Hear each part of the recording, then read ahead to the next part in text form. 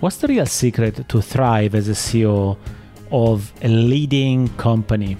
I asked this question and we had such an amazing conversation with Lindsley and Ruth, the former CEO of RS Group, one of the leading companies in the world for electrical industrial component.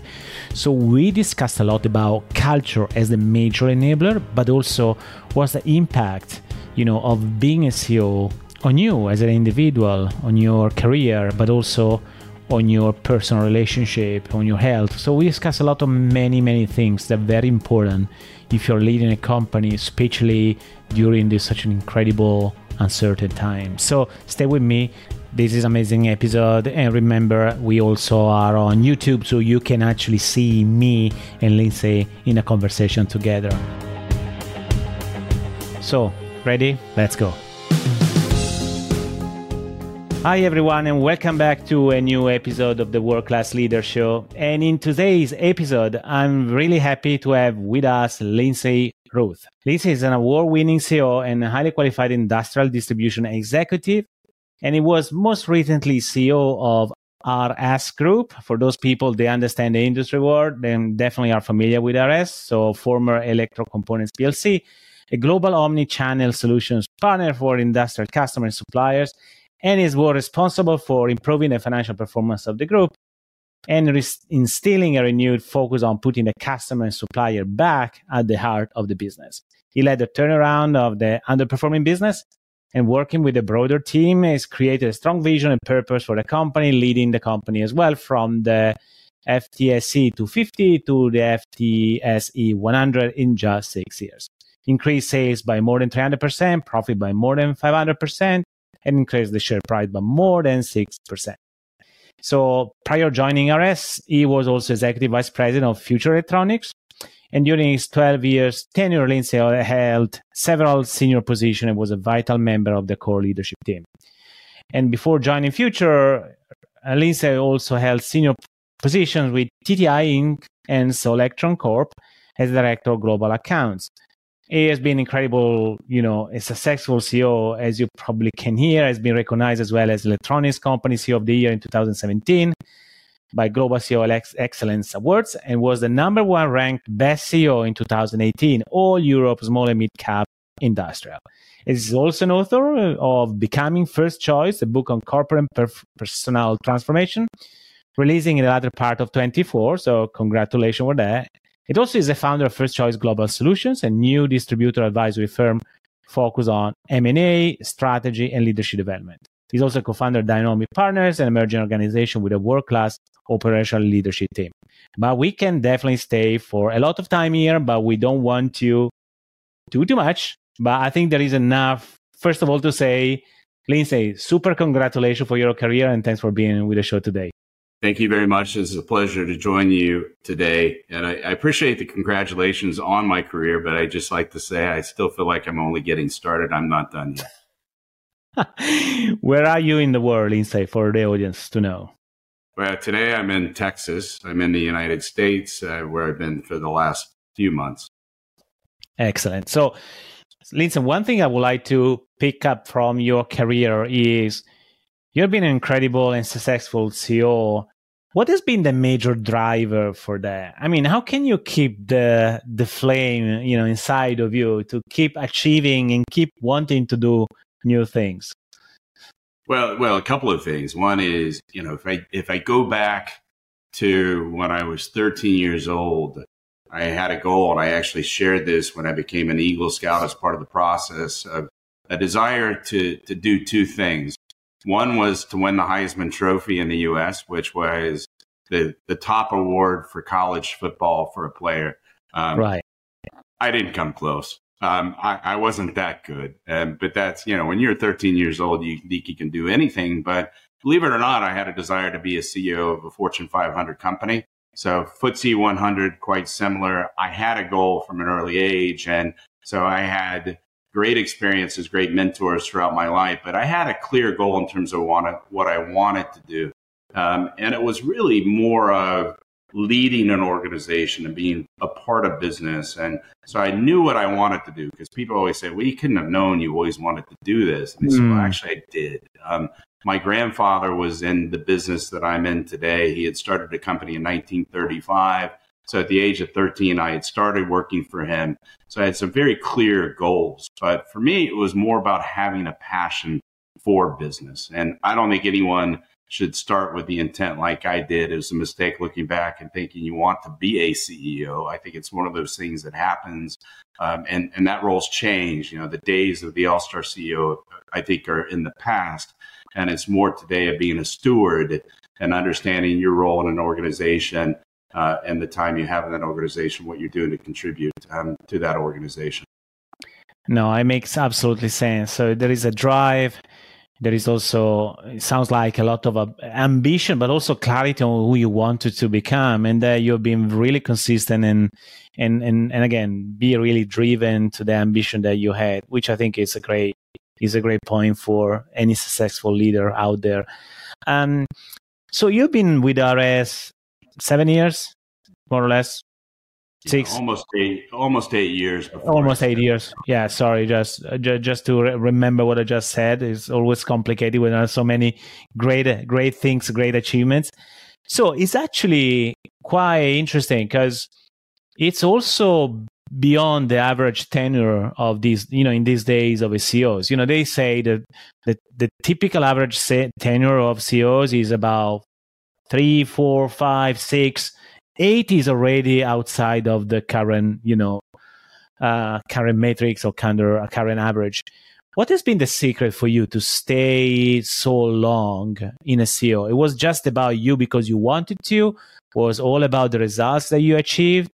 Well, so what is the secret? Because look, there are so many CEOs out there, primarily in this audience, they actually have fear of not being able maybe to stay longer, or maybe they don't want to stay longer as a CEO because maybe they want to change, or maybe they want to try something different, or maybe they are concerned that at some point the board or shareholders, they will maybe make different decisions. So what's the secret to stay longer as a CEO? Well, I think there are a few things. One, I think you've got to approach the role thinking, I want to never accept status quo. And regardless of how good or how bad you might be at a given point in time in terms of the performance of the business, you're never as good as you think you are, and you're never as bad as you think you are either. But you should always have ultimately a desire to continue to drive improvement in whatever you do. So my view is, in today's world, if you're in a market where you have low market share, you have huge opportunity for growth, every 2 to 3 years, you're essentially creating a new company. So the needs today versus your needs and the demands of the business in 3 years are going to be very different. So if you have that attitude that every year you're learning something new and every year you're adjusting your plan with your vision unchanged, but you're adjusting the way you go about it and you're adapting to the market, you're creating new opportunities. And that requires I think a new focus and renewed leadership as you move forward. So to me, it wasn't as if I had the same job for 8 years. It was like I was a CEO of a new company every 3 years. And in fact, I often would refer to the company as NewCo because, you want to still be, like Jeff Bezos said, on day one of this journey, to where you're really focused on, how do we keep ourselves at the cutting edge and aware of what's happening in the market and give ourselves the flexibility to adjust and adapt to what we have to do to be successful in the future. I love that. It's actually the first time that I hear that. Now, look, it sounds like normal, ordinary, but it's not. This idea of thinking as if you are starting a new company within the same company, within the same role multiple times. I like it. I think it seems to me a very interesting approach and potentially give access to people to think differently about the role, the impact they are making. Because I assume that by thinking that way, you recreate it every single time. What is the definition of success for the organization? What does it mean be impactful in that role? Because it sounds like you are starting again, either from scratch or from a different point of view, right? That's right. And you have to step back and say what worked in the past may not always work in the future.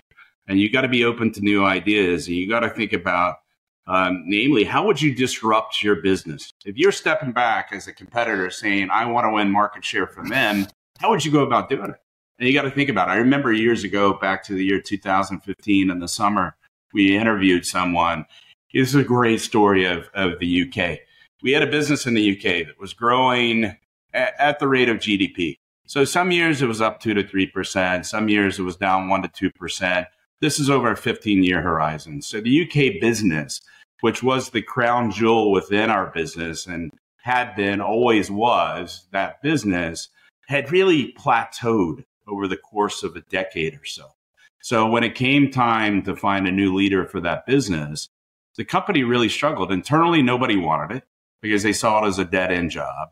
And externally, they were going through interviewing people, but people weren't really excited about it because there's no life in that business. And I came across someone through the interview process that our team had interviewed. And they said to me, look, you don't want to interview the person. He's really critical about the business. So don't go downstairs and meet with him. And I said, I really want to meet him. All the more reason to meet him if he's critical of our business. So I go and I sit down with him. His name is Mike England. And I sat with Mike, and Mike had been at a competitor. And he had a presentation on all the ways he was winning market share from us and all the areas where we were weak and not doing well. He knew how to disrupt our business. We hired him on the spot. And you know what? Within 6 months, our UK business was back in growth. And he didn't know what could not be done.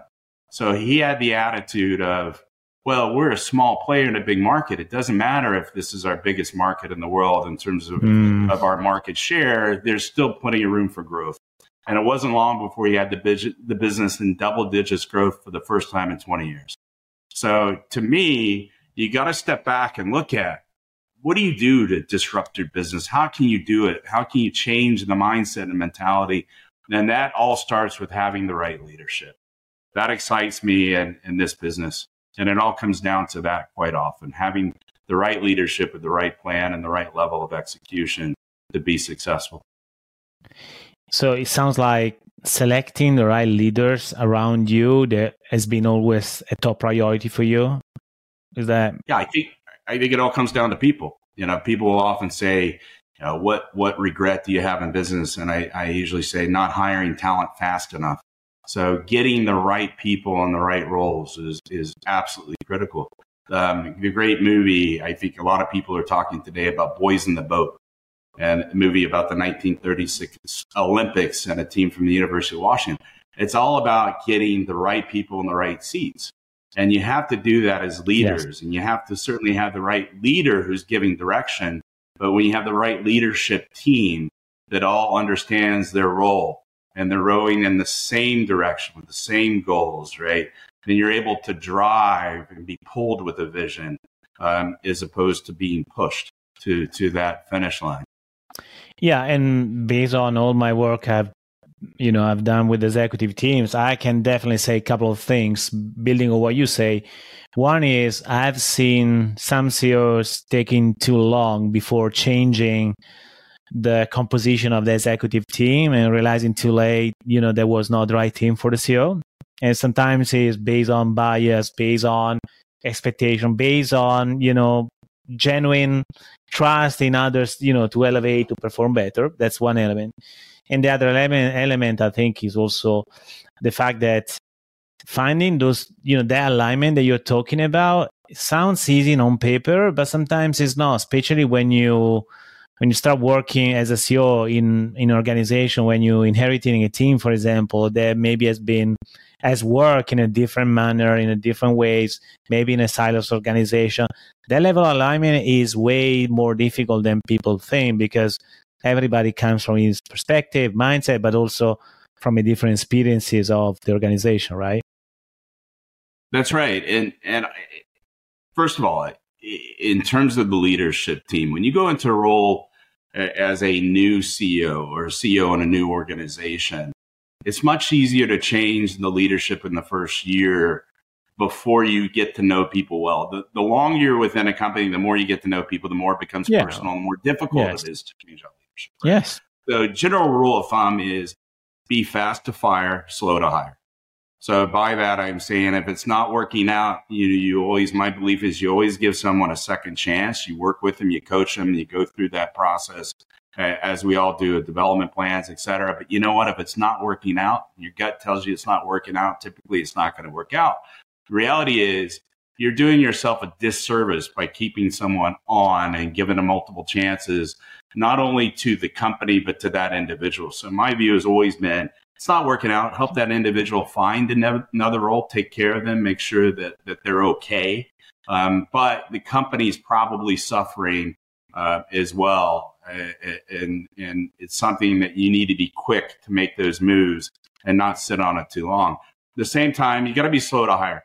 And to the exact point that you're making around alignment, you got to do all you can up front to make sure, you'll never know for sure, right? But to make sure that you're getting the right person, and not just in a role of someone that's reporting to you, but also a role on potentially your board of directors, a role anywhere within this ecosystem that you're dealing with, to make sure that you as the CEO are working with people that share the same values, that have the same vision, that are not selfish, that can work in a team and that have the right traits and characteristics to be success, that share the vision that you have and the company has moving forward. And that's not always easy. I get that. Right. Before getting into, your focus now in the new firm that you're creating, I'm just curious about what you said. How has been impactful in your turnaround strategy when you turn things around really for RS? As I said in the beginning, how critical has been the executive team in that journey for the turnaround, or has been primarily, going in different direction? Meaning, you had other specific areas where you need to generate breakthroughs or making major changes. If that's it, if that's actually the answer, what have been the major areas for a turnaround that could be useful for other CEOs out there that maybe they're living a turnaround right now and say, okay, where shall I go first? Because everything, is not working, or there is a burning platform. So where shall we go?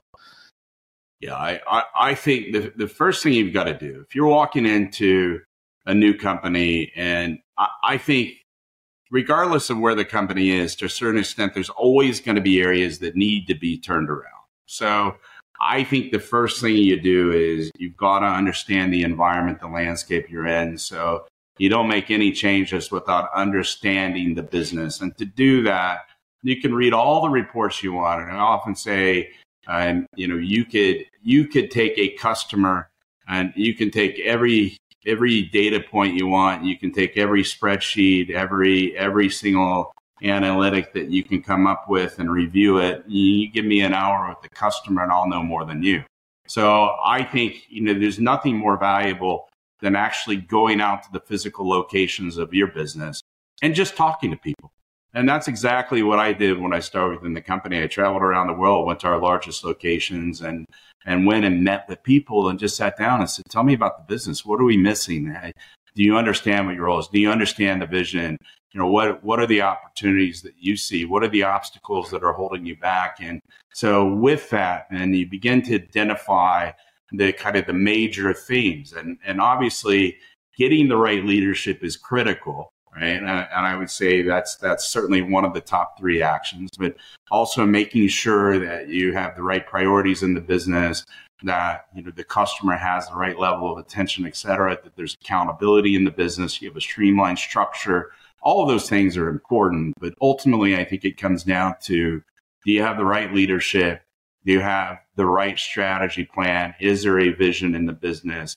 And those are all things that, you can walk in with a cookie cutter approach or have some type of strategy or document that comes from a McKinsey or someone like that. But you know what? All that's worthless if you don't get in the business and understand exactly what's happening. Because the key to all this at the end of the day is getting buy-in as you move forward. Yeah, it makes a lot of sense. And I'm particularly happy to hear your approach in the first months. And now, look, here's the thing. I strongly believe that CEOs, there are many CEOs that are spending too much time, and I've write a lot about this, spending a lot of time in great meetings with their team, etc. They're really spending a very little time with the front line. And that, by the way, there are researchers now, they're also proving that to the extent there are some CEOs that are actually spending less than 7% with the front line and being busy with other things. I strongly believe that is wrong. I strongly believe that their relation with the front line must be, it includes customer, of course, must be really a living habit that, CEOs must have, not just at the beginning. But I like the fact that for you has been critical at the beginning. So if there is one single thing, imagine the success that you made in the turnaround.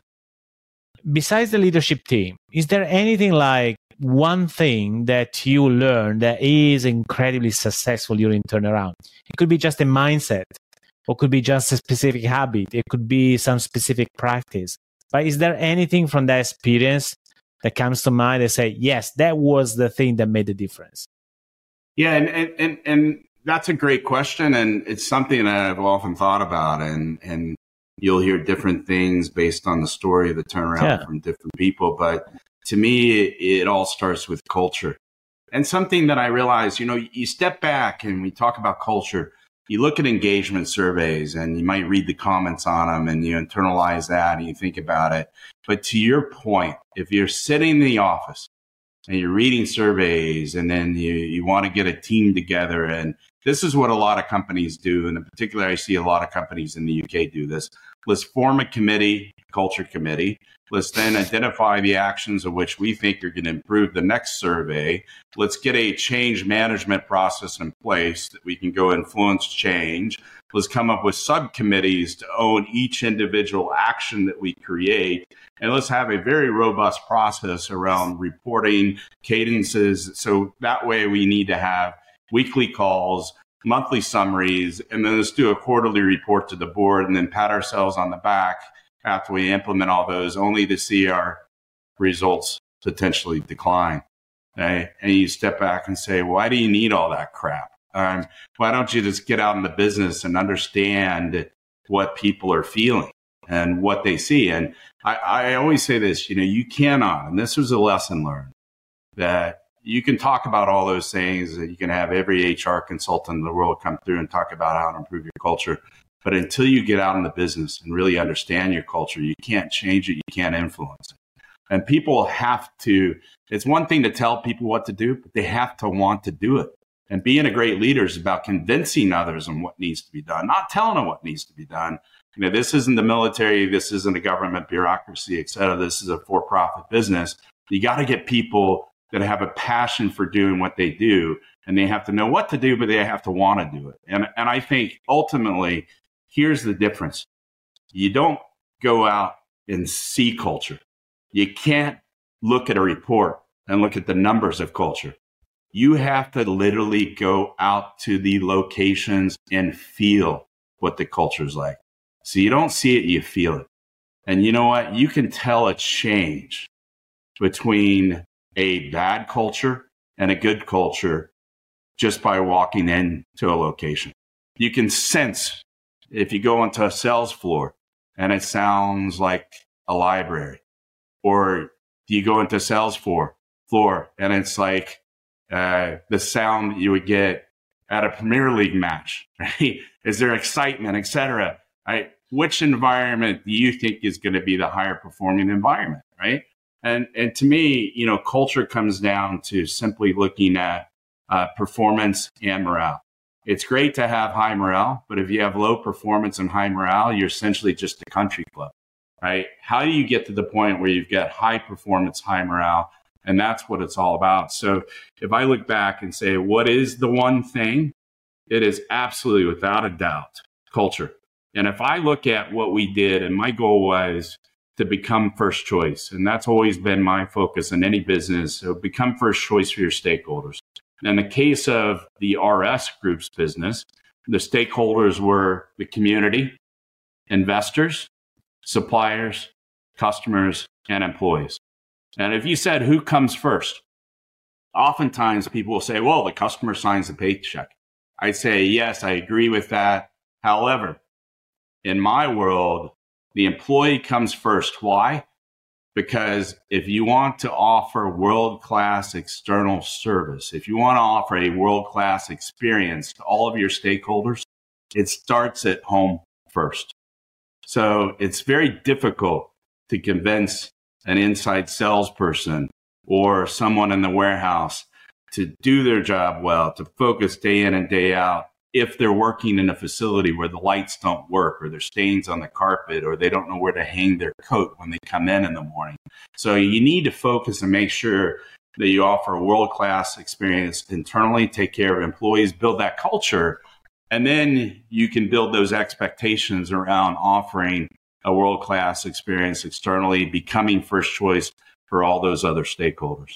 So I think that's critical. It took me a while to learn that. It's one thing to talk about, it's another to do it. And I will never forget the emotional connections that I share with the people, and the stories that I heard from people within the business, and the challenges that they faced, and how we could potentially help them overcome those challenges by making their work-life experience a much better experience, and taking a lot of stress off their shoulders.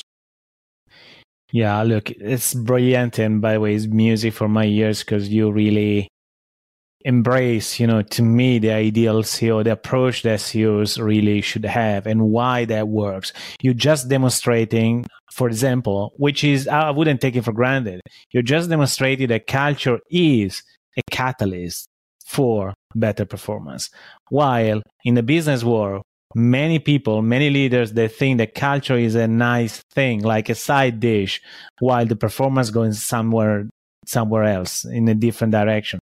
Totally misconception. And you just demonstrating why culture actually has the major, such a very pivotal point. The other thing I would like to, that I take from what you said, and by the way, I endorse it 100%. You said one thing that to me is foundational. So you said you can really change the culture. And I do agree with you, because to me, culture is something viral.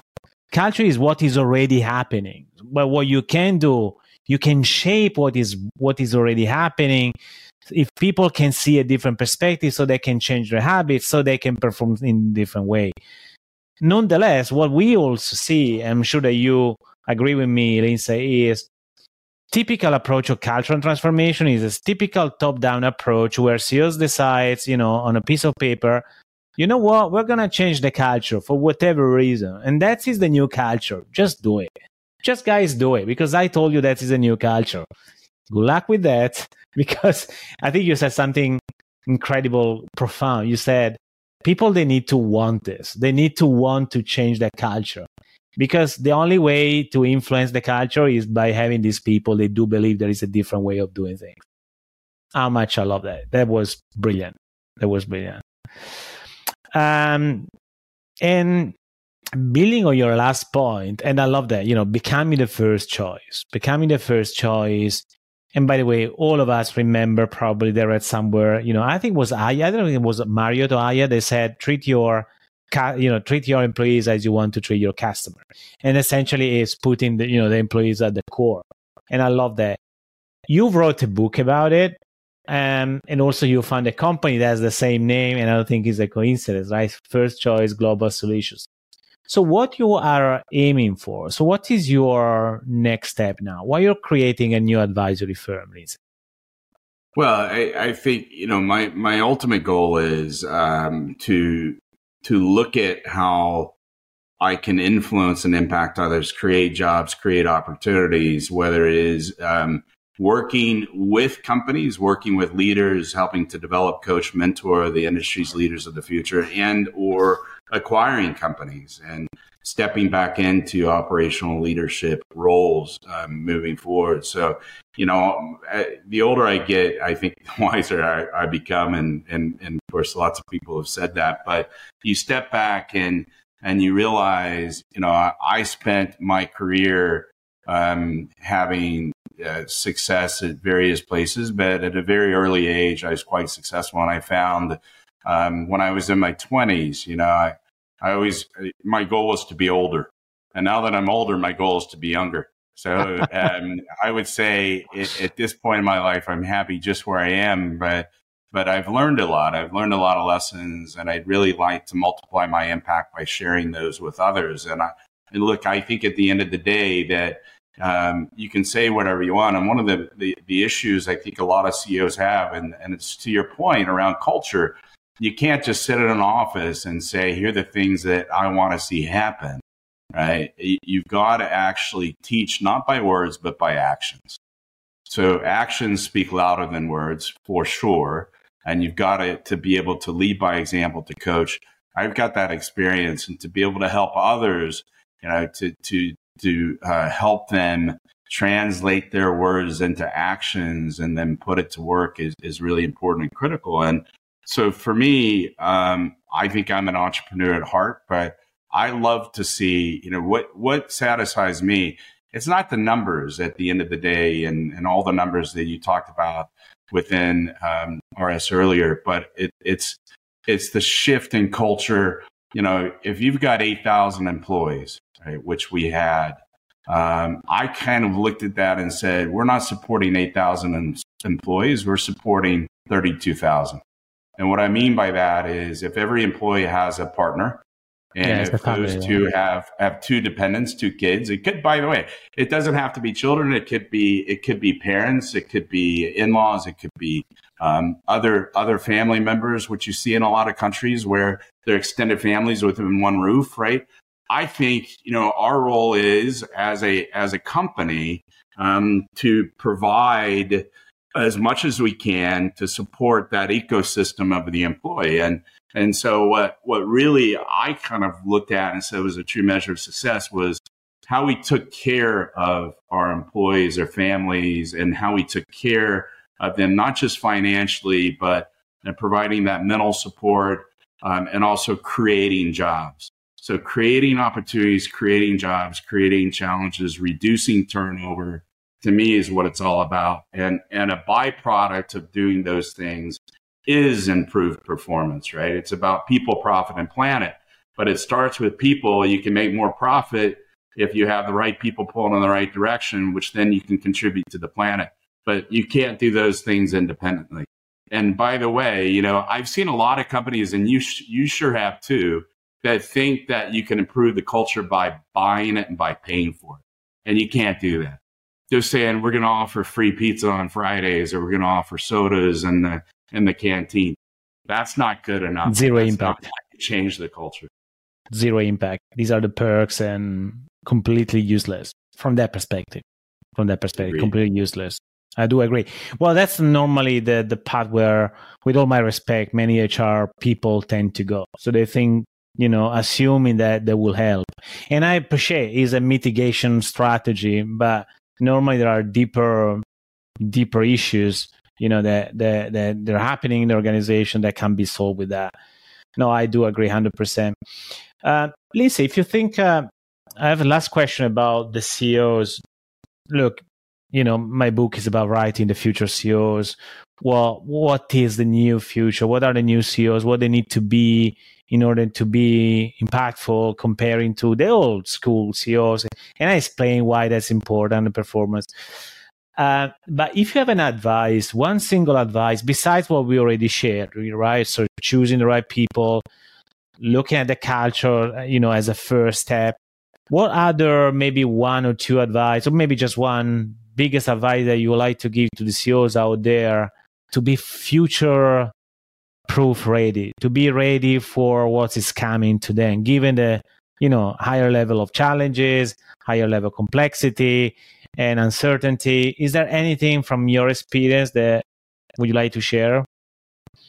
I have said this to hundreds of people, to dozens of new CEOs over the last 10 years, and that is that when you get to the top, the higher you go within a company, the lonelier the job becomes.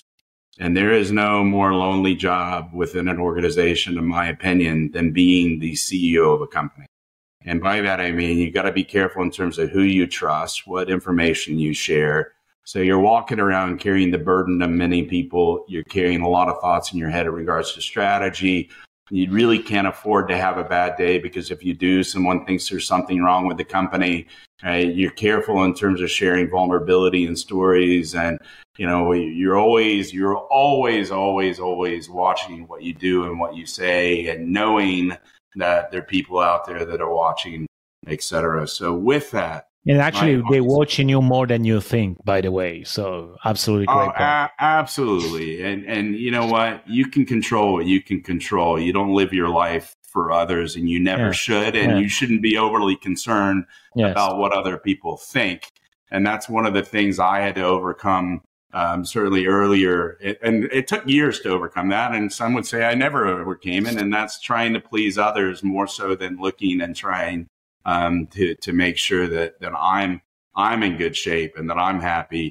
So, I think that's a challenge a lot of us have, is making sure that that others are satisfied with what we're doing and living for others. And so my one advice, or one thought, would be, make sure you always have a coach, someone that you can, and by the way, before I move forward, you've got to have a coach that you can connect with. So it's not about their track record and who they've worked with, et cetera. It's who you connect with personally, and who you enjoy talking to, and using them as a sounding board that can help you with your performance, that can help give you tips in terms of little things like, have you thought about this when you travel? So it might be health related. Have you thought about this in terms of your schedule? So it could be time management oriented. But having a performance coach, I think today, is absolutely critical. And why wouldn't you have one? The expectations are as great as any athlete has, or any coach in any sport. So why wouldn't you have a performance coach in business? So to me, that would be the best advice that I could possibly give. And I could give a lot of advice, but that's one that helps. Yeah. And look, of course, based on the work I do, I definitely agree 100%. But still, there's some perception that CEOs, they don't need a coach because they are good enough. And that is a typical misconception, that exists at that level, which is understandable, but unfortunately is not necessarily the only perspective about it. So I'm with you. And by the way, here we are creating as well, that's something that we not shared earlier, Lindsley. We are creating a new community membership for CEOs, also to foster the cooperation, collaboration, and sharing in a very safe place what they are going through. So that's something that we are creating as well in my world. So, and that could be also very critical to solve that problem that you correctly pointed to. You mentioned performance coaching, and another angle of performance coach is not just results and strategy and business, but it's also performance for ourselves, right? How dealing with our own time, as you said, but also dealing with with the pressure, with the stress, when being human, right? At the end of the day, why that is important. So if you look at yourself, at your story, your life as a CEO, how that really help you to manage your own performance as an individual before talking about strategy? Well, I think you have to understand, when you're younger, you've got all the energy, all the passion in the world. It's easy to put in 90, 100-hour weeks. It gets a little bit more difficult as we get older. But I think you have to understand just the science behind what sleep, or what lack of sleep, what are the implications of your diet, your habits, your exercise routine. You got to understand all these implications to how it physically and mentally impacts you, because you are in a high stress job. Regardless, say, I'm not sure. I'm not aware of a CEO role that anyone I've talked to that hasn't had some level of stress. Now, not all stress is bad, of course, as we know. There is good stress. But regardless, it takes a toll on you physically and mentally, right? And so understanding how to deal with those things, I think, can help accelerate your performance. But taking the pit stops, taking the time out, making sure that it's just you're not always in the go, that you have time to reflect, to re-energize, to recharge, I think is absolutely critical in any role. And personally, I've suffered from that. I think there were years where I would just have four priorities, which would be work, work, work, and then family. And I would get those back in shape in the right direction, only to lose them 6 months later. So I think it's a journey that we're on, and you have to constantly reflect and make sure that you're keeping yourself mentally and physically healthy as you go through that role. And that's where a performance coach can really help, I think, to me the most. So it's not just your ideas and thoughts and bouncing things off of someone, but it's making sure you have that right balance to be able to do your job effectively. And you believe well-being right now is misunderstood or not necessarily fully embraced, I would say, from leaders out there? Look, I think my personal perspective, because what you're saying is very profound, because it has such a very important toll and impact on our health and our future. So, but we don't think about, right? Because when we are young and we are, maybe in the 40s or 50s, we are still very eager and want to do more and more and more. Even myself, I don't know, how can I do all of the things I do? But, and I don't appreciate the impact of our health until, unfortunately, something happens to us. So I think COVID has finally, the good thing about COVID is probably opened the door to a different approach to well-being in organization. I don't think we are there yet, but I think something started. My concern is now that we are out of COVID, we are going a little bit back to the way how we tend to do business is work, work, work, pressure, pressure, pressure, work hard, task over task, etc., etc. Do you think that is a topic that CEOs should really start considering more, even for the organizations? First of all, I agree with everything you said. I think it becomes a topic, and then as we move forward, we revert back to our old ways. And instead of learning from the virtual lessons that we've all been able to pick up, the effective nature of Zoom and Teams, and how you don't need to fly everywhere to have a meeting. You can go somewhere and fly once. Once you get to know people, you can now do it on Teams or Zoom. And you always have to be in an office to do those things, or yes, can you do it at home or somewhere else? Now, these are all lessons that we learned from COVID. My fear is exactly what you just said. The further we get away from it, the more we revert back to the old world. We got to force everyone to come into an office. Forget Tuesday to Thursday. It's got to be Monday through Friday. And, we go back through these. We basically recreate the past and not learn from it. I think the best in class companies have learned. And they're putting practices in place that will be long lasting until they adapt to the next wave of challenges, et cetera, that help improve it again. And to me, I think well-being is underappreciated. I think it's an area that if people, if they have challenges, if they have a disability, they're more understanding of others that have something similar, right? And so I think the challenge is that oftentimes people have a very difficult time with empathy and putting themselves in other people's shoes, and really there's not a whole lot of training, coaching programs that focus on helping employees become better at understanding the needs of their employees and fellow employees, and to understand and to be able to really understand how do you develop empathy, because I do think it's a skill, and I think it is something that can be learned. And to a lot of people it's innate, but I definitely think to step back and to listen more and talk less, and to understand the diversity in thought that exists, and to understand the pressures that people are facing is important. The days are gone.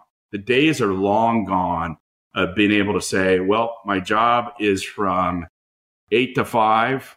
I turn it on at 8:01. I turn it off at 4:59 every day.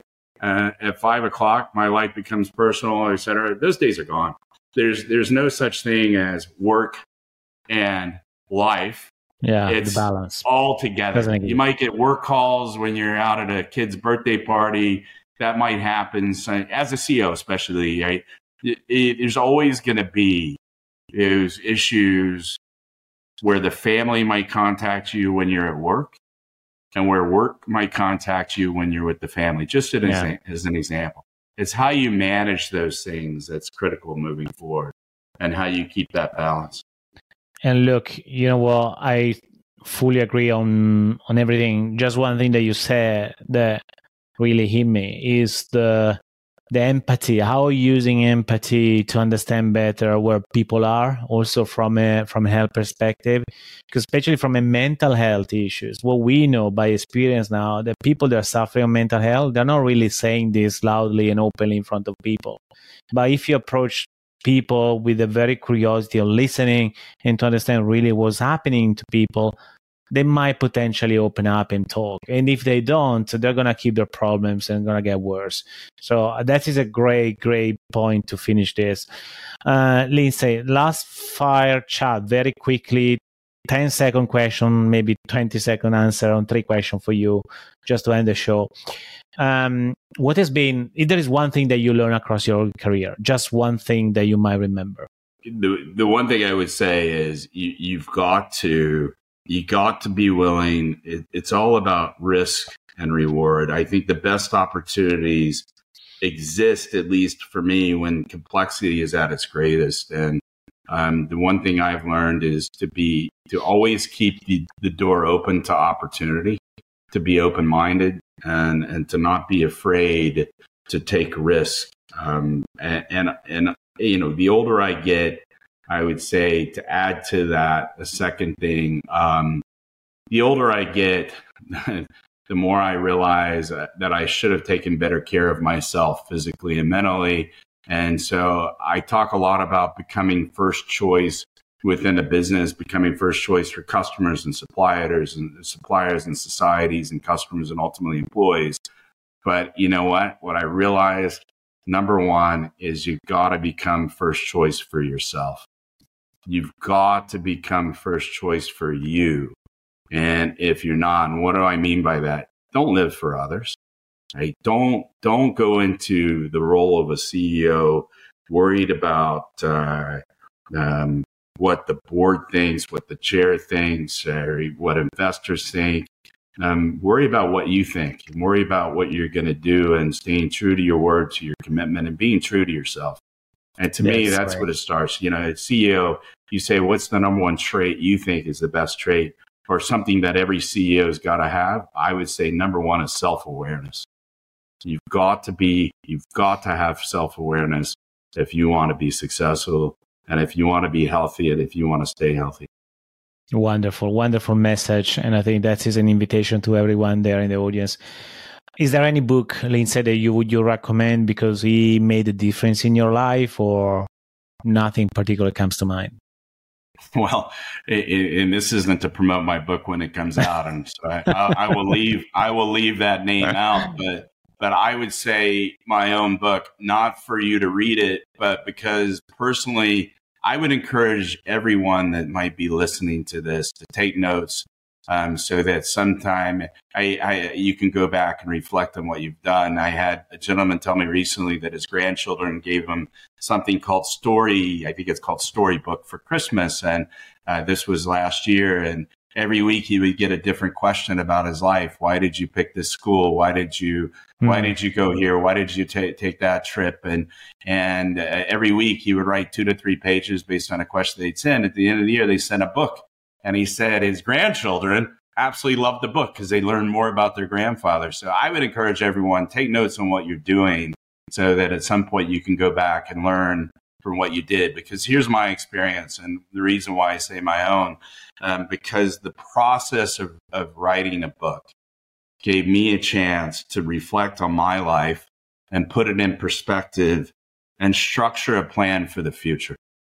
So it was really a great opportunity to get rid of stuff. You know, if you go through anyone's house or office, most people, if you're like me, have tons of papers everywhere, boxes of papers. I have some boxes that I haven't lived in the U.S. for 17 years, but I have boxes that might have started in California, that went to North Carolina, that went to Montreal, that went to London, that I never opened throughout those 17 years overseas, or, the 10 years before that might have originated in California in the 90s.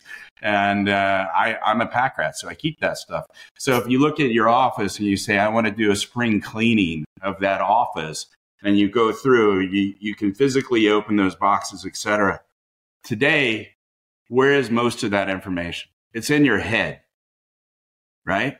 So if you think about it, you got all this stuff up in your head, but do you ever stop and have a spring cleaning of what's in your mind? Do you ever declutter those things?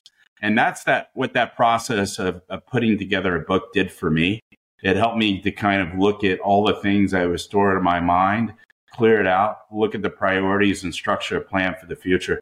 And it's easy to do when you have papers everywhere, but it's more difficult to do when it's in your mind. I love that. It's the power of writing down our thoughts. And as I always say, which I don't think is a surprise, that both of us actually are writing the book at the same time. I think what I always say is there is a book inside of everyone here. And it's an opportunity to reconnect with yourself, which I think that is what you're implying in what you just said. That was brilliant. We'll put anyway the link to your book anyway, or at least to your profile so people that can have a look, so they can have an understanding who you are, what you're going to do, as well as the book. Lindsley, thank you so much for being on the show today. I love the conversation. I was 100% confident that we were going to have a wonderful conversation as we did. So thank you so much. Thank you very much. And I really appreciate it. And just remember that the best return, I think, on investment is the happiness that you get from being in a CEO role and investing your time and money in others. Perfect end of this episode. Thank you so much for this message. Thank you.